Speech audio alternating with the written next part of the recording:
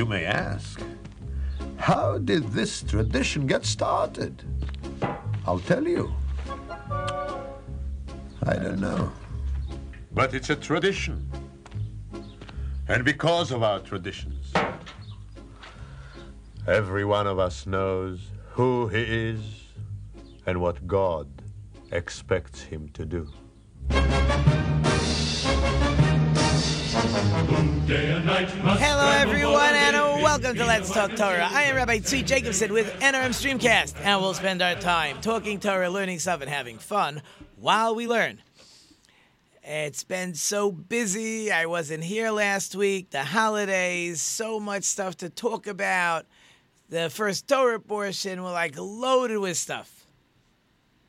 So, but let's give a quick recap. So, the holidays were last week. And I had my grandchildren. It seems all my children already had COVID-19, and they tested, and they have the antibodies. We had the kids. Lots of people in the house. I do not live in a mansion by any stretch of the imagination. And everyone fit. Everyone fit. We fit every single person in the house. Now, that meant we rolled out mats, and we put a bunch of mats on the floor, and you may not have had as much privacy as you were used to, but everybody was great. We had such a nice time. Everyone was together, and everybody was happy. It's so interesting. I told my wife, when the holiday was over and everybody left, I said, I prayed every day. You know what I prayed for? And she says, the same thing I prayed for, and that was that we should all be happy with each other's company. We should all enjoy each other's company. No one should get on anybody's nerve. We should all be friendly. We should all be good with each other. So I did something really quite fascinating. If you've ever had, guests, company, children, and it's a break time from school, so you got to entertain everybody. And so what do you do to entertain everybody? What can you do? You go to the zoo. You could go to, we have this Discovery place in Toledo, but everything is closed. And even if it's open, you're wearing masks, and the kids weren't so happy with that. They didn't feel that was a break. So I said, if we can't go to the entertainment, let's bring the entertainment to us. So what I did was, for one day, we rented, it's so funny called renting, we rented a petting zoo. So they come with this big trailer, and they've got chickens and rabbits and a goat. They had a llama. We didn't take that out. I think they have a cow. We didn't take that out. They had a horse. So first we said we wanted the horse for the bigger kids, but the little ones were too scared. So we got a pony, and they're going around in circles, and they're walking around with the goat. Just a fantastic, fun time being together. Everyone got to do something. No long lines. You wanted to go twice around or 3 times around. So that was one day that was just beautiful. I think just getting everybody to smile. And I took a ton of pictures. You gotta love our smartphones, because you could take a bazillion pictures, and a few are bound to come out good. So the next day we had rented one of these like bouncy houses, but it's really meant for little kids, 4, 5, 6, 7. And my 12-year-old says, it's not fair. Like, what am I going to do? So I said, you know what? Tell Mommy to call them. We want to rent the slide. So we called them. The truck was already out, so we had to pay restocking. But in the end, we got this slide. It's 21 feet tall. Not the top, not where you slide from.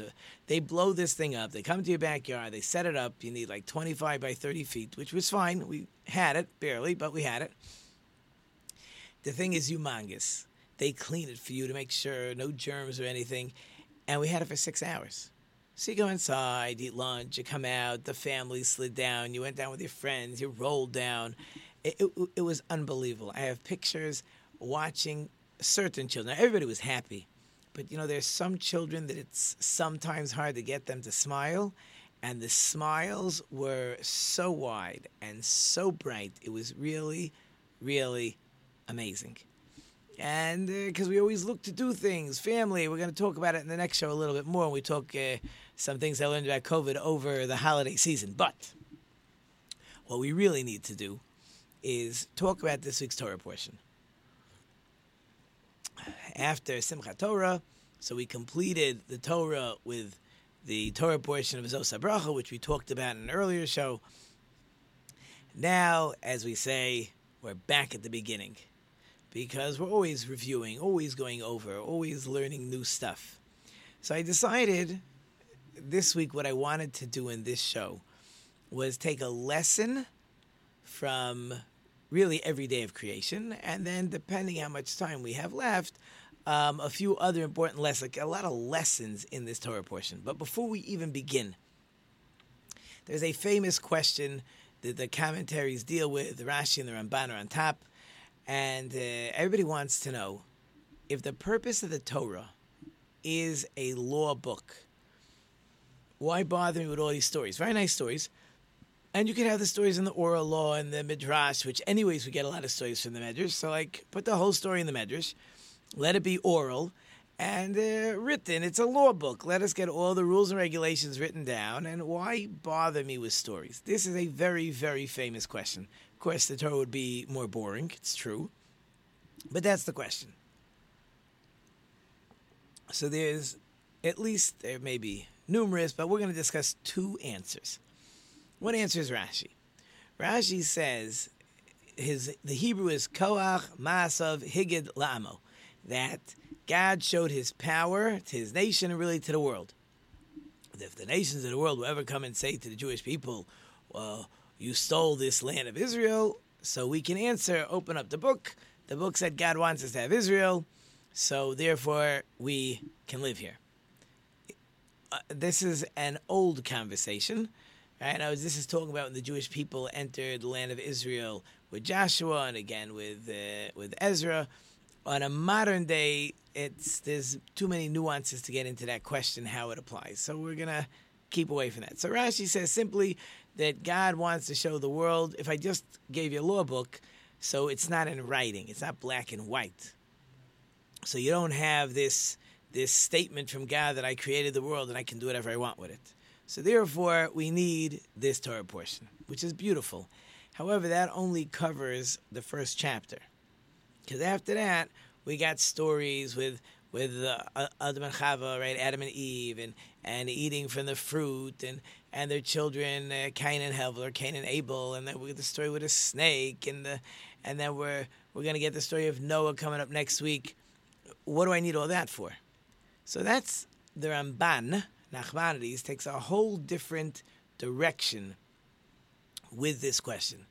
And he says like this: philosophers believe, and I'm not a big philosopher, even though I did have a book in my house that I brought up for my son-in-laws to read because they like some of the stuff I get, but this one was really too much. It was a very fascinating book, by the way. It's called Letters to a Buddhist Jew by a Rabbi Akiva Tatz. It's a bunch of letters between him and a Jewish person who was involved in Buddhism, and they just have the conversation, but it turns philosophical. So for a lot of people, the philosophy is just too deep and too hard to read. It's not a novel, you know what I mean? So anyways, but philosophers believe that even if they believe that there's a God, they believe, first of all, that God doesn't care about this world. They believe God will not, or a person cannot talk to God, which leads to a lot of problems. That means there's no prophecy. So if there's no prophecy, how did God give us the Torah? There's no reward and punishment. So who cares if you're good or bad anyways? Because at the end of the day, it doesn't really matter.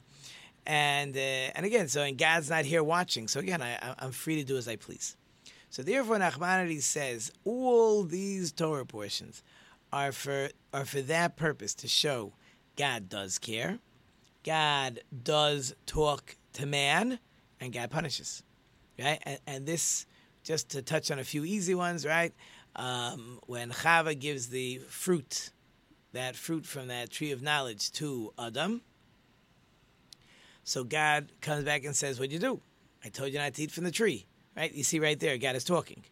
God says you're going to be punished, right? So they had to leave the Garden of Eden, and women will have pain in childbirth, and man will have to work to plow the fields, and the snake now is going to be on its stomach, and it's going to eat dirt, right? So you see right away, right? God cares. He's paying attention. He's talking to people. Reward and punishment. All the basic stuff of believing in Hashem and believing in God is right there. And you keep going. It's over and over. Noah, right? Again, God talks to Noah. The world is not behaving. They're warned. They don't listen. They're punished. They all get destroyed. Noah survives. He leaves the ark. You have the Tower of Babel, right? The Draflaga, same idea. So over and over and over and over again, right? By the patriarchs, right? Avram, Yitzchak, and Yaakov, God speaks to them clearly. So this concept is throughout all these upcoming Torah portions. So it's not just a story. It's telling us that God did not pack out, right? He cares about the world. He talks to people.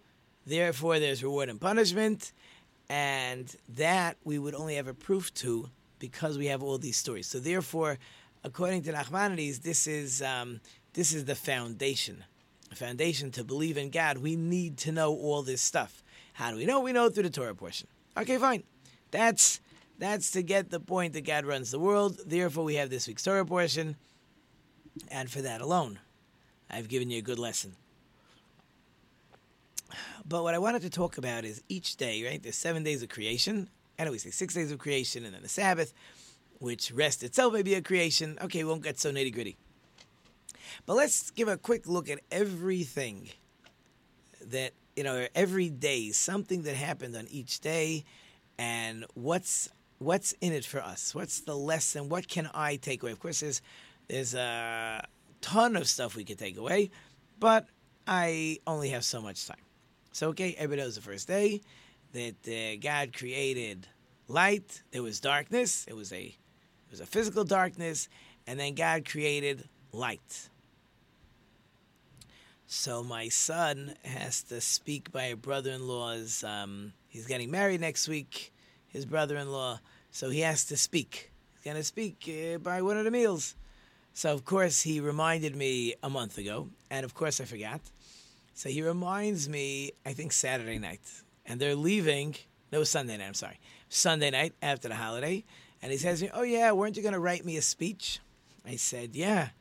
When do you need this? Oh, I need it like in a week. I said, okay, give me a few minutes. Pull out some books. And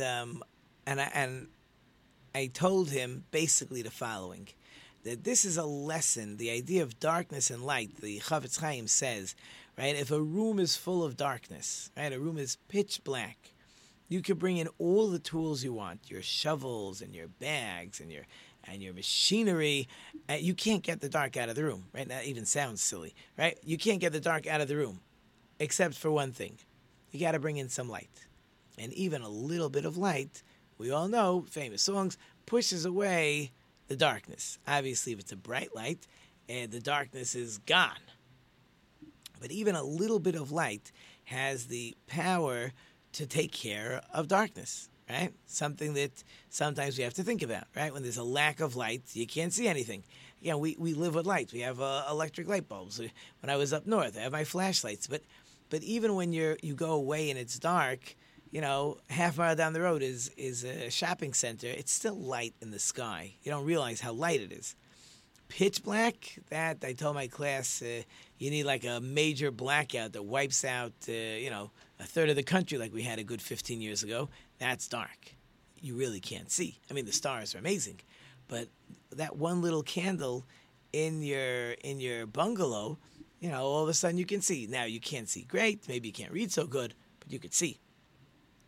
And that's really a lesson, the Chavetz Chaim says, for children.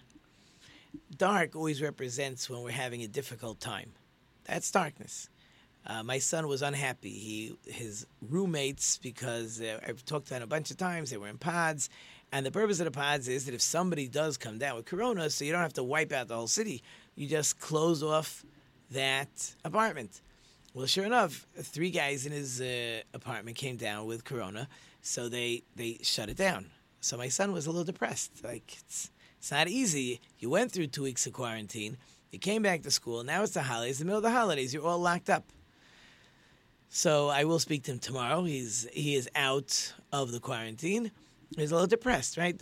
That's darkness. You need some light. You need something to help you feel better. So that's the lesson really for all of us, but especially for children. Something's not working out well. something's not going the way you would like it to go, you're having difficulty or whatever we want to imagine, it doesn't take a mega spotlight to fix things. It could be something very, very small. That little candle. It could be a smile. It could be talking. It could be numerous things, but it doesn't take a lot. Now, sometimes we have to help people, especially children, understand. They think like the world is collapsing on them, and we don't have to do something major to get them out of a funk. Like I said, I rented that petting zoo and the slide. It's not major. You know what I mean? This was not an earth-shattering project that it took all kinds of power and persuasion and piles of money. It didn't take too much to do something that made a lot of children happy. So we have to keep that in mind. The idea that God made light, so now it pushes the darkness away, that's everything in life. We think it's dark. It just takes a little bit, something good, a little bit to push away the darkness. Okay, good. That's lesson for day 1. Day 2. Day 2, it says the heavens, whatever this means, the heavens were like weak. As God created the earth and the heavens, but there wasn't a solid separation. So on the second day, God creates a solid separation between heaven and earth. And what happens is the heaven is made up of water and fire. So you have the upper waters and the lower waters. So the lower waters went to God, however they did this, and they said, it's not fair. These upper waters get to hang out with you. What do we get out of the deal? So God said, very good. Good that you want spirituality. Tell you what we're going to do. Every sacrifice that is brought in the temple has to be salted. And the salt, generally, at least in those days, the salt will be like ocean salt, like sea salt. So you have to take that water, you're going to evaporate it, but that salt will be representative for the water, so that water has its opportunity to be sacrificed, so it'll have its spirituality. And there also happens to be, on the holiday we just finished, the Sukkot holiday, the water, there's actually a special sacrifice where we take a jar of water, and every day of the holiday, and we pour the water down a funnel on the top of the altar. And it was a huge deal. They danced day and night with this water sacrifice. Again, it was a prayer for rain and other stuff. But that's what happened, or one of the things that happened on the second day. So the lesson, this is part 1 of the lesson. We're going to, as we move along, we'll see how to deal with it. There's nothing wrong with asking questions per se. Even sometimes if we're complaining, there's a good complaint and there's a bad complaint. Right? A good complaint is, we talked about this a couple of weeks ago. A good complaint is when my son says to me, he would really like when we study that I shouldn't take phone calls from other children. That's a good complaint, because he's not asking for anything bad. He's not complaining that life is horrible. He wants to study. I'm officially giving him my time to study. And at the same time, he gets interrupted. He doesn't like to be interrupted. I said, very, very good. I said, tell you the truth, here's the problem. I said, between, my 3 sons, I said, you own all my time. You guys could have 2.5 hours of my evening. And I work all day, right? So sometimes I need to talk to someone. And I'll try to hang up on them as quickly as possible and tell them that we're studying. But it's a good complaint. In other words, not every complaint is bad. Not every time somebody says something to us, or they're accusing us, or they're fighting with us, or they're starting up with us, there could be good complaints also. There's nothing wrong with a good complaint. We have to be honest with ourselves. We have to recognize what you're saying is good. And then the question is, can I help you? Sometimes I could. Sometimes I can't. I obviously have to be a little more cognizant when a call comes in and I have to tell the child calling, I say, call me after 10:30. Can I call you back in a few minutes? I have to make sure I don't let them get long-winded while somebody else is standing by nervous. So that's lesson number 2. Lesson number 2 is there's such a thing as a good complaint. Okay, good. Number 3, the third day. So it says God had the grass and the trees. Now it's interesting. The grass and the trees, there's almost a contradiction in verses. It says God made the grass and the trees on the third day, but then we find Adam praying for rain, and then all the grass and the trees grow. So what it means is like right below the surface, the grass and the trees were ready to come out, but they didn't come out yet because they're waiting for Adam to pray for rain so that the first man can recognize it's true. He came into a world, and the world is beautiful, and it's all set up. But since he just like showed up when everything's already set up, does he really recognize the good that was done? Right? If you walk in to an empty room, and then all of a sudden you watch tables get rolled in and chairs get rolled in and tablecloths set out and waiters come in and they start putting out the china and the forks and the water bottles and stuff on the table, and maybe they start getting ready for the food and the food is cooking in the kitchen, and then you continue watching and then they put all the food out on the table and then the guests start to come. So the guest starts to come. Oh yeah, it looks pretty, very nice, very beautiful, and but you saw the whole thing, so you have a much greater appreciation. So our third lesson is we have to make sure when we see things that are set up for us and we forget, right? Our wives take care of the house, right? You come home, right? You have a running, functioning house, healthy children. It's happening because someone's been spending a whole day making sure that it's a running, happy, functioning house. You didn't see all the effort that went into it at the beginning of the day. So if we could go ahead and recognize when we see something good, and, stop and pause and say, wow, look how much effort went in for this goodness, right? It's going to make us a better person. We talk about gratitude all the time. It becomes easier to have gratitude when you recognize that something good was done, right? That's how husbands get in trouble. When they just, they're used to the laundry being done every day. They're used to supper being on the table when they get home. They're used to the children being clean. They're used to the toys being cleaned up. They're used to the linens being spread out. Yeah, but somebody did that, right? So sometimes we're just so used to, coming in, everything is good, we forget that there was an effort behind all that. You have to have gratitude for that. My time is flying, and I don't think I'm going to finish. Anyways, fourth day, the sun and the moon are put in their places. That way, the verse says, so we know when the holidays are. It almost sounds like the main point of the sun and the moon is to make sure we have seasons and we have a calendar and we have holidays. So we need to know that. So the Medrash says the sun and the moon were the same size. So the moon says to God, how can you have two kings, right? Sun by day, moon by night. Two equal kings doesn't make sense. So God says, you're right. And he made the moon small. Right? So this, by the way, is the opposite of what I told you about the second day. If the second day was the concept of a good complaint, the fourth day of creation is the concept of an inappropriate complaint. Right? I'm complaining we're both equal, so I obviously want you to fall down. That kind of complaining that I don't like that we're equal and I want to be better, that's a bad complaint. So we got to recognize what's a good complaint. We have to recognize what's a bad complaint. It's simple. A good complaint is I want to be better. A bad complaint is I want more, right? I want you to have less. I want to have more. That's a bad complaint.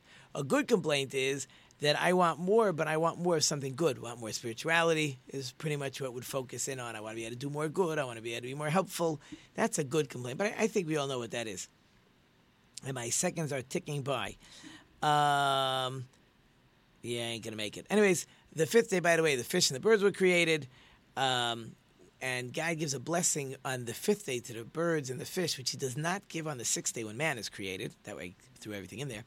And that is that God says, be fruitful and multiply. Now, really, he could have given it on the sixth day also, but that would include the snake, and God didn't want to bless the snake. Okay, we don't want to get into all that. But here comes the music. But at least I want you to figure out from here that God wants a populated world. He wants families. He wants children. He wants a good world. He wants to do what we're supposed to do. Oh, so many lessons. I didn't even get to scratch all the things I wanted to talk about. But the music is playing. I hope you enjoyed it short and sweet. Wishing all of you a good new year. It's the year has now begun. The school year hopefully begun. And anyways, Thank you to all my wonderful sponsors and listeners. I can't do without you. Thank you to the wonderful production team we have, David and Kelsey in the back. I have left some food for thought. Until next time, I am Rabbi Tzvi Jacobson. You've been listening to Let's Talk Torah and on Streamcast. Until next time, don't forget to think about it. We can build every room inside.